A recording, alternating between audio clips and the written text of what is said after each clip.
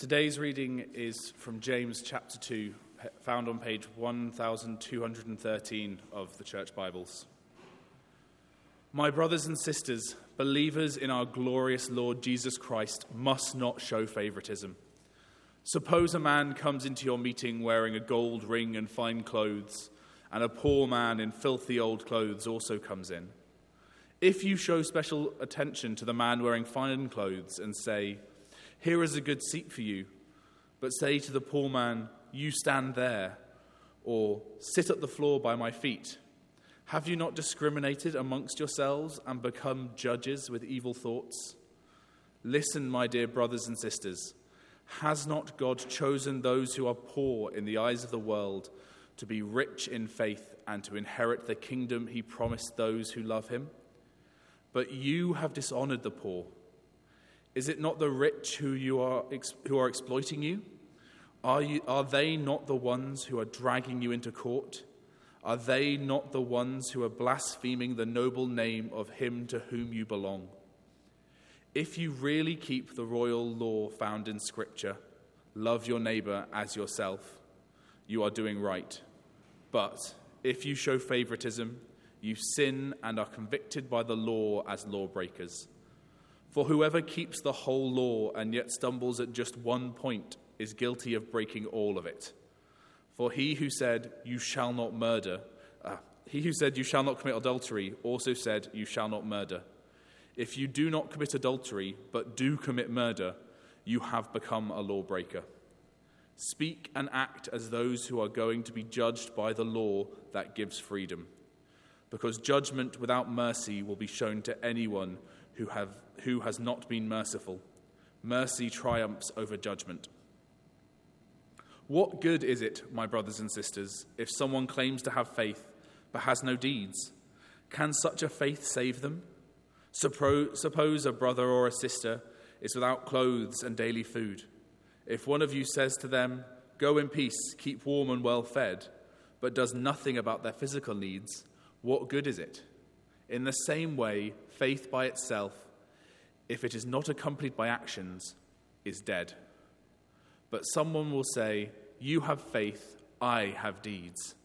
Show me your faith without deeds, and I will show you my faith by my deeds. You believe there is one God? Good, even the demons believe that and shudder. You foolish person, do you want evidence that faith without deeds is useless?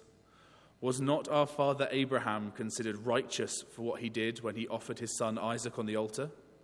You see that his faith and his actions were working together, and his faith was made complete by what he did.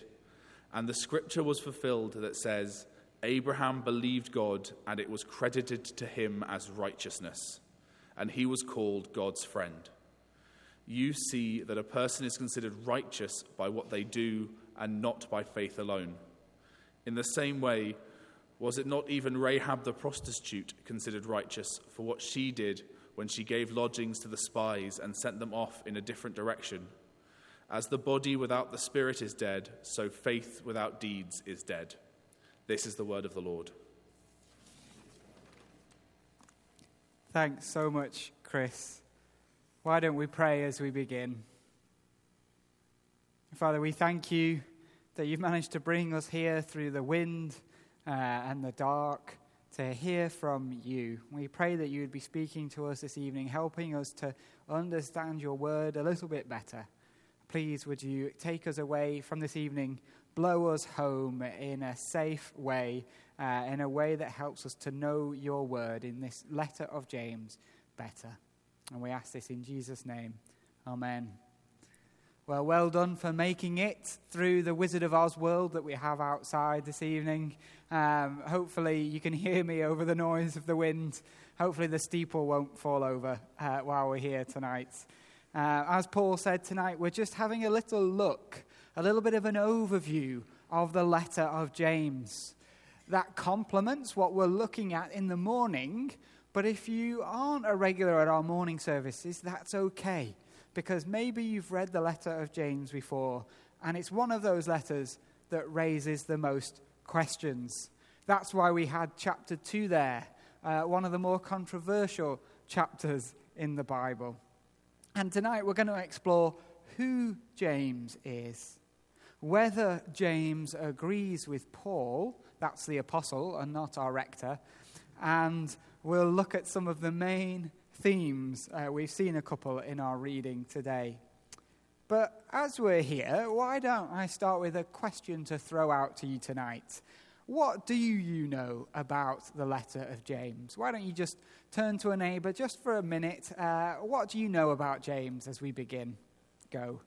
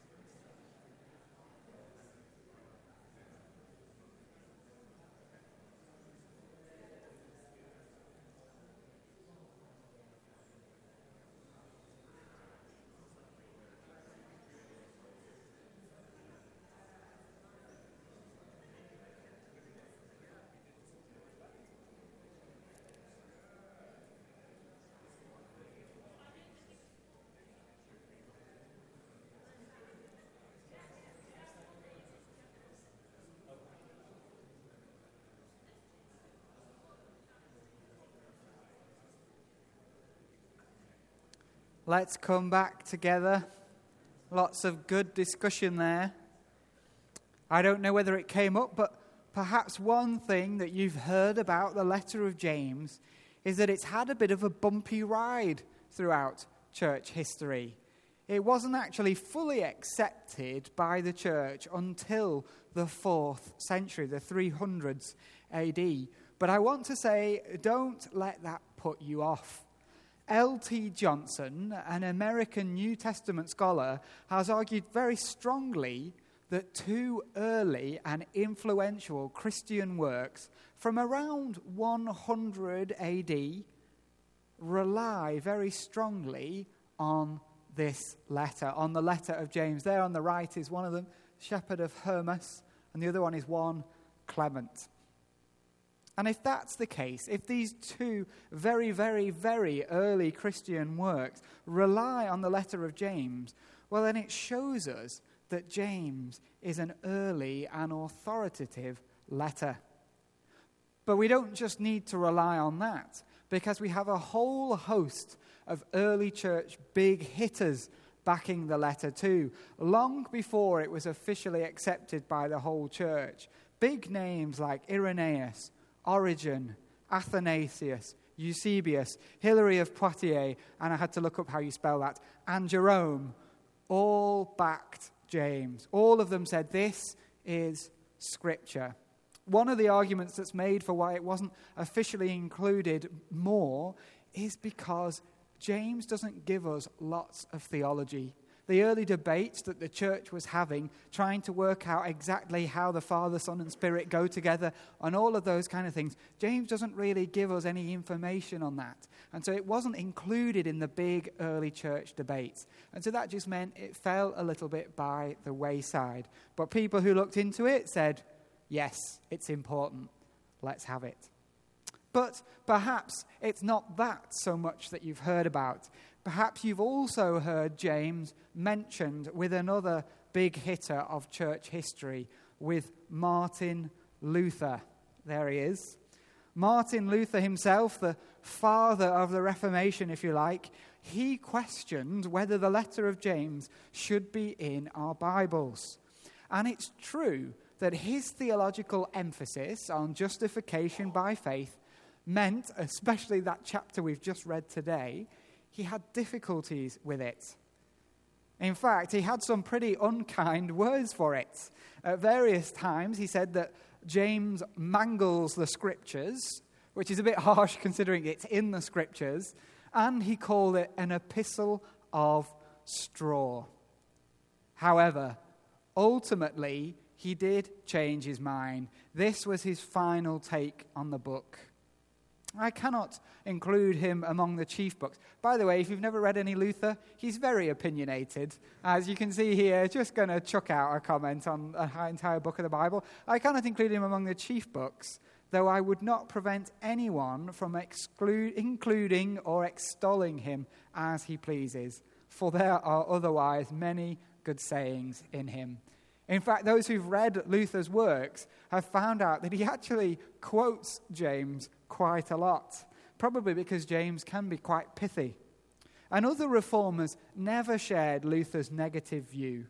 In response to what Luther said, John Calvin said, "It is not surely required for all the books of Scripture to handle the same arguments."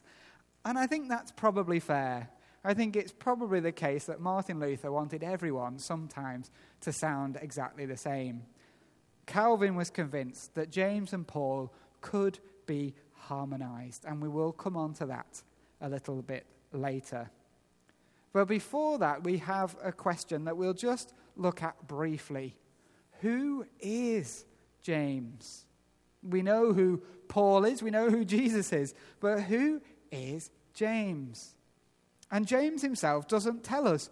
Chapter 1, verse 1 simply says, James, a servant of God and of the Lord Jesus Christ. But we know in the New Testament that there are 3 men called James. Let's look at them one after another. The first one is James, the son of Zebedee, the brother of John, the author of John's Gospel. He was one of the original 12 disciples. And we see him in Mark chapter 1, verse 19, Acts 12, verse 2. Sometimes he's called James the Great or the Elder. There's a school that our children go to pretty much across the road from here. St. James's is named after this James. It took me a while to find out. It isn't on the website. It's because the little logo they have, a little shell, which is also the shell from the Camino de Santiago, which you may have heard about in northern Spain, which I then found out is this James. So, if you do a bit of digging, you can find things out. Now, this James is sometimes called James the Great or James the Elder, and he was the first apostle to be martyred. He was killed by Herod Agrippa in 44 AD. The second James is James the son of Alphaeus. He's mentioned in the Gospel of Mark in chapter 3 and chapter 15, and that is basically all we know about him. He was an apostle. We know nothing else. The third James is Jesus' brother, the son of Mary and Joseph. We know him from the book of Acts, that he becomes a believer after the resurrection, and he's influential in the church in Jerusalem. We find him in Acts 12 and in Acts 15 going forward from there. Ultimately, the church decided that it must be this James who wrote this letter. Why? James the Great died in 44 AD. That's too early. James, son of Alphaeus, no one knows anything about him. And so long-standing tradition says this is James, the Lord's brother. This tradition is supported by the overlap between what we see James believes here in his letter and how James, the Lord's brother, behaves and acts in the book of Acts. And so it dovetails quite nicely. But that's enough of that. We don't have any more time for that. The next question we have is the big one. Do James and Paul disagree with each other? Now, you might be thinking, oh gosh, I'm so glad you're talking about this tonight, Jack. This has just been my number one issue for years. Or, maybe more likely, you might be thinking, why is anyone asking this question? Why don't you turn to a neighbor and ask them if they're asking this question? Go.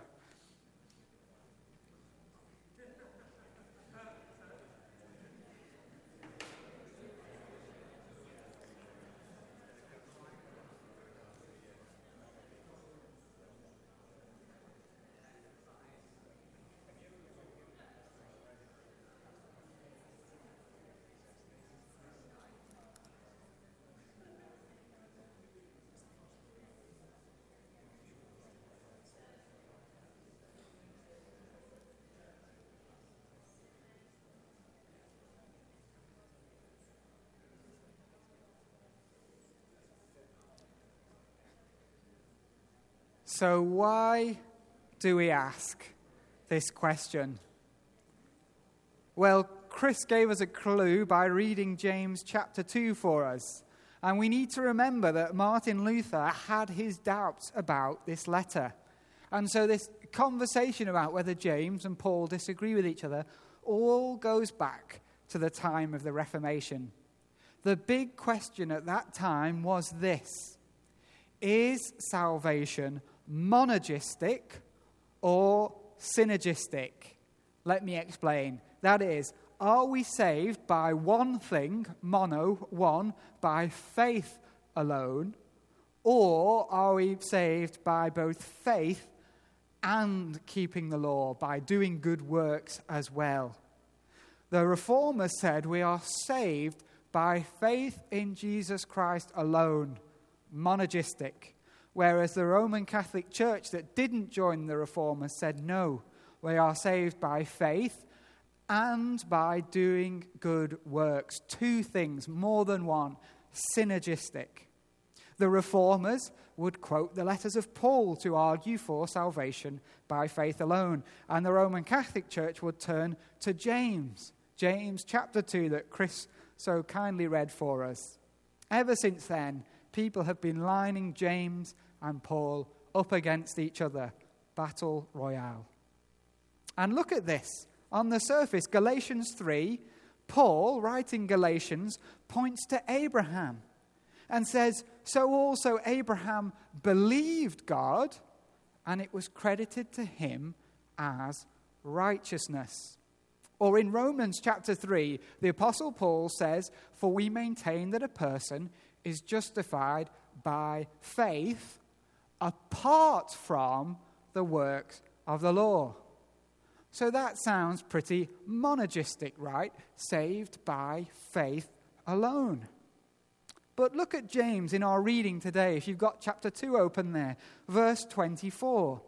You see that a person is considered righteous, talking about Abraham as well, just like Paul did, by what they do and not by faith alone. Sounds much more synergistic, right? Ooh, what do we think of that? So how can we make a decision? How can we decide what's going on there? Do Paul and James disagree? Does Paul hold a monergistic view and James hold a synergistic view of how we are saved? Well, the commentator Douglas Moo, or Doug Moo for short, has a handy question for us to ask ourselves as we try to decide on this one. And I think it's a really helpful question for us. The question is, and I think I put it on the slide, the next slide. Yes, and there he is, a great little picture of Doug Moo in the corner. Isn't he a cheery guy? The question is James saying in James chapter 2, in his letter, is James saying that the believer must add works to faith in order to be saved? Or is he insisting that true saving faith will inevitably work? Does that question make sense? Is James saying that there must be synergism? Is he saying that you must have works and faith, 1 and 2, and you've got to add them together in order to really be saved? Or is he insisting that a real saving faith, faith alone that is real, will produce works? So the works don't save, the works come out of being saved. Because if James is saying that the believer must add works to faith, then he is doing what the Roman Catholic Church at the time of the Reformation said. He is synergistic. More than one thing is necessary. And in that case, well, James and Paul do disagree. But if what James is saying is that true saving faith, faith alone, will inevitably produce works, good things, well then James and Paul don't disagree. Because I think we'll see Paul would say exactly the same thing. So let's take Doug Moo's question and see what Paul and James have to say, to see whether they can be harmonized. And there's a first question for us as we look at this. We need to know the context. Who are the two of them talking to? Because James and Paul, they aren't talking to each other here. They're not sending letters to each other in a big argument. That's not what's happening. James is writing his letter to a bunch of churches who have heard people tell them that once you believe in Jesus, you don't have to follow the laws anymore. Now, let me be clear, the laws in this case aren't the laws of the government. They're the laws of God.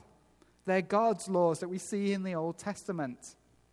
People have come to them and said, great, guess what, guys? You're not saved by following the law anymore. You're saved by faith. And that means you can do whatever you want now. And James is replying to churches where they've heard this kind of thing. And he's saying, no. That's not what a life of faith looks like at all. A life of faith includes the response in us of a changed life. But who is Paul talking to in his letters? Well, Paul, we know from his letters, is often responding to teachers who are kind of saying the other thing. These are teachers who are saying that believers must keep all of the law to be saved. So Paul is talking to churches that are made up of lots of Gentile believers. Gentiles are people who aren't Jews. So the Jews had a category that was God's people, the Jews, and literally everyone else in the whole wide world, and they're Gentiles. And Paul is often writing to literally everyone else in the whole wide world, churches, new churches that have been created. And these churches are hearing from teachers telling them, you must be exactly like the Jews of the Old Testament. You must keep all the law in order to be saved. And Paul insists in his letters that this isn't true. He says, no, salvation comes through faith in Jesus alone. So knowing that context, what the situations that the church is being written to are, can we do what Calvin said we could? Can we harmonize Paul and James? We've said that Paul believes salvation comes through faith alone. But what happens next for Paul? Then what? Does Paul think the believer can just continue to live as they did before? Because that is what James is coming up against. That is what he's arguing against. People saying you can just keep living the way you did before. And well, when we read Paul's letters, we see that that's not actually what he says. Here's Romans chapter 6, verses 1 to 4. What shall we say then? Shall we go on sinning so that grace may increase? By no means. We are those who have died to sin. How can we live in it any longer? Or don't you know that all of us who were baptized into Christ Jesus were baptized into his death? We were therefore buried with him through baptism into death, in order that just as Christ was raised from the dead through the glory of the Father, we too may live a new life. And perhaps more pithily, here's Ephesians 2, verse 10. For we are God's handiwork, created in Jesus Christ to do what? Good works, which God prepared in advance for us to do.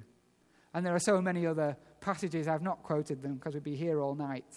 But clearly we can see from this, Paul insists, once a person is saved by faith, and saved by faith alone, they will inevitably live a changed life, filled with the works God has set them to do, good works.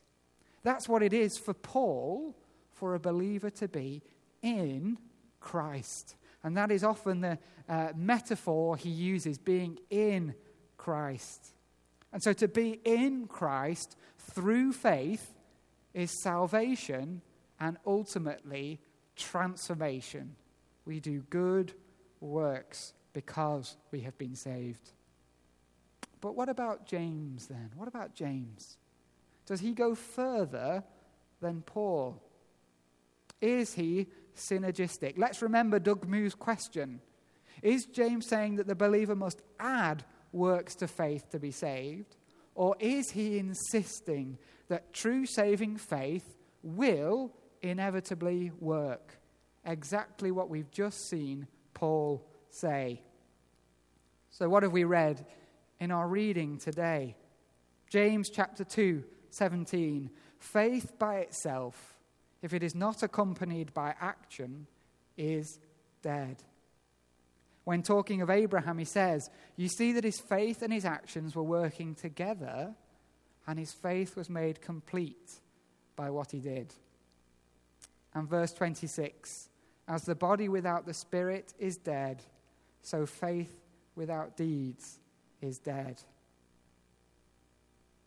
Well, if you think of it in the words of Paul, just as Christ was raised from the dead, we too may live a new life, doing the works God prepared in advance for us to do. Maybe they match up after all. I wonder, what do you think? Is James insisting that you must add works to faith in order to be saved? Or is he insisting, as Paul does, that true living faith will inevitably produce good works if it really is true living faith? And is he not warning us that we need to be careful we don't only think we are saved if we are not producing any works? What do you think? Turn and chat together. Maybe this is, you're like, this all seems silly to me. Why don't you chat to each other? See what you think.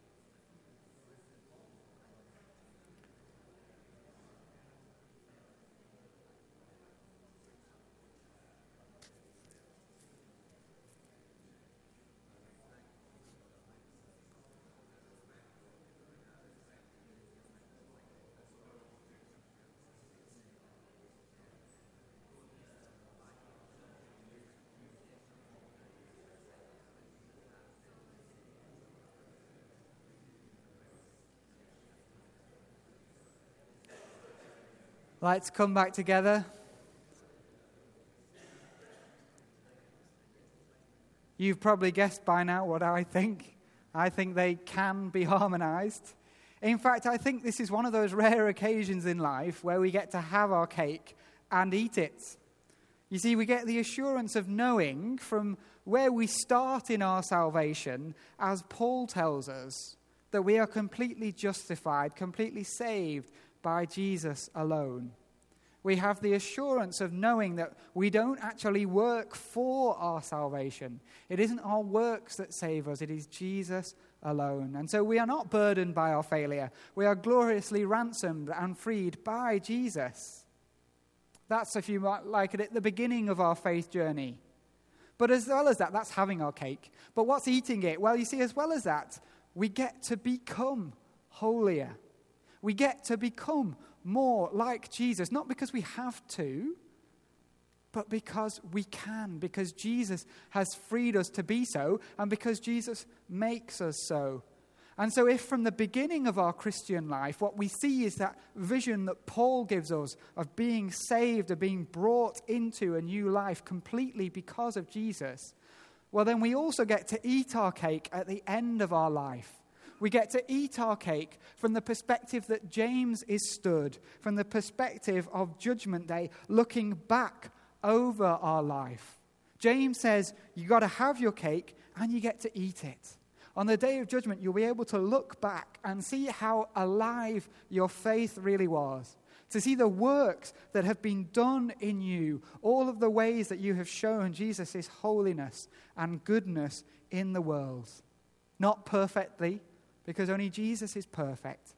But we get to have our cake and eat it. We get to be so thankful to Jesus, not only for saving us, but for the way he does good works in and through us.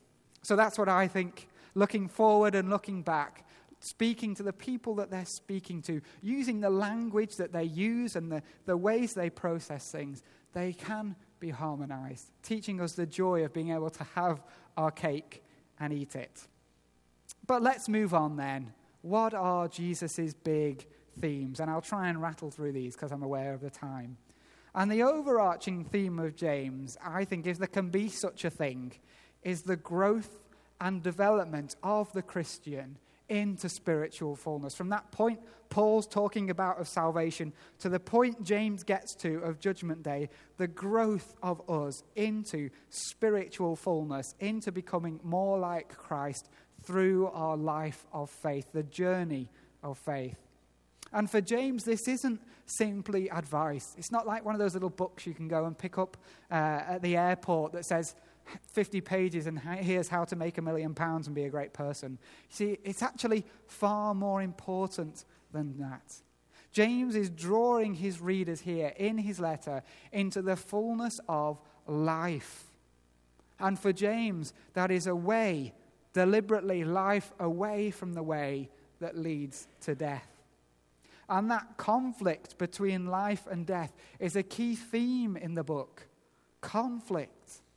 James tells his readers early on in chapter 1, verses 13 to 16, that the old nature of our evil desires is still within us. Our new birth in Jesus, our salvation through faith in him, doesn't automatically solve the problem or put us beyond the reach of temptation. Instead, James says it puts us into the arena where our old nature and our new nature battle it out. We see that from verse 18 onwards. But the conflict isn't only internal. There's also all the external trials of life that we face. Patient endurance is one of God's ways of maturing his people, James says, chapter 1, verse 4. Ultimately, so that they will receive what James calls the crown of life. A reward for winning, for persevering in life. Within this, we see James teaching us that there's no easy way to holiness.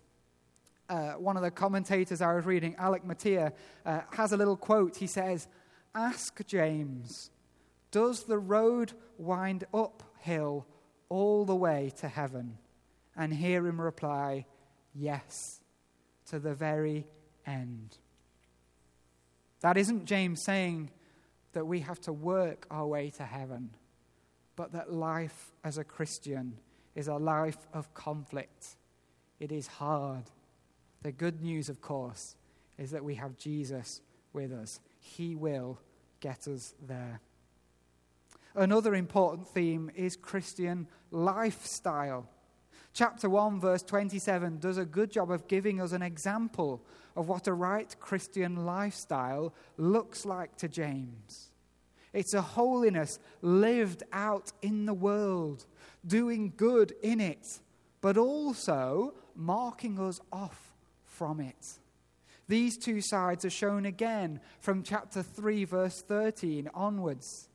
In chapter 3, verse 13, James takes the positive, calling on Christians to live a good life. But then in chapter 4, verse 4, he takes the negative, saying friendship with the world is enmity with God. So Christians then are to live a life of holiness whilst engaging in the world, being in the world but not of the world. Citizens of heaven, even as we are citizens of Manchester. Depending on how loyal you are to Manchester, may depend on how close you put Manchester to heaven. Linked to this, of course, is the important theme of church fellowship. The church, James says, is God's family. Notice again and again, he calls them brothers and sisters. In chapter 1, verse 18, he says they are children born of the same Father. And as such, James stresses in chapter 2 that the church should be a fellowship which cares for each other. James calls on people to watch their tongue when speaking to each other at the end of chapter 1 and in 4:11 to 12. Not to slander each other or to grumble. Basically, not to do any of the things that might break up fellowship, break up families. We all know of families, maybe our own, where what people have said breaks relationships. James says, don't do that. Instead, in chapter 3, verses 17 to 18, James encourages wisdom that is pure and peace-loving, considerate, submissive, full of mercy, impartial, and peacemaking. All things that encourage and build unity in God's people. James's concern for how we use our tongues is key. How we speak and what we say has a major impact, not just, of course, on relationships within our churches, but on how we witness into the world and to our own personal spiritual growth and maturity. Imagine if every Christian spoke only graciously, and if every church was united in its message and witness to the world, as James calls us to here. What a wonderful witness that would be. Another powerful witness to the world that we saw in our reading today is his concern for the needy.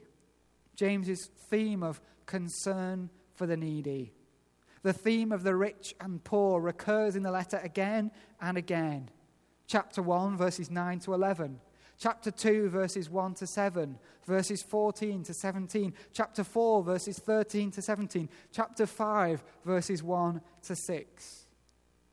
James points out that wealth can breed arrogance and assume a right to special treatment, which blocks humility, our trust and reliance on God. James stresses that God's heart is for the needy and that ours should be too. And this raises a question for us. Do we think of this theme of compassion for the needy as strongly as James does? Have we been tempted in the past to think of it as an optional extra to our growth in our faith, to our development as a Christian into spiritual fullness? Or do we see it as important in our life as James considers it to the development of Christians? If compassion is in God's nature, as James suggests, well, as we become more like him, surely we should be filled with it too. And so we've had a few there: conflict, lifestyle, church fellowship, concern for the needy. Lots of big themes about how we grow as individuals and together into the spiritual fullness that God calls us to. Lots of big themes that, if we properly grasp them, can help us grow into the people God wants us to be, the Christ-like people, his holy people. And well, that's a taste of James for you. Hopefully, if you're a morning service goer, as well as those services, this has just helped you to frame our week-by-week sermons. And hopefully, if you're not, well, it's just given you a little taste of what we're looking at in the mornings. You can always, of course, listen to them online, or you're very welcome to come along. But either way, Either way, my prayer this evening is that this has been helpful, that it's given you a little taste of James, and as you go out into the week, well, maybe you'll be able to think about what it means to be growing into spiritual fullness, the spiritually mature person that God is making you to be. Let's pray. Father, we may have come with lots of questions about James tonight, and maybe we've barely begun to touch the surface of what we were hoping to hear. Perhaps we came tonight with no real questions about James, and maybe it has just begun to open up for us a conversation about your word. We pray, Father, that you would be using James in the mornings and here this evening to be helping us, your people made new in Christ, saved by him, to be becoming those who are spiritually mature, spiritually full, that you would be growing us through James into the people you want us to be. People who are like Christ, who are full of Christ, who are made more into his likeness and who are able to show him to the world. Would you be building us into his people through your word? And we ask this in Jesus' name. Amen.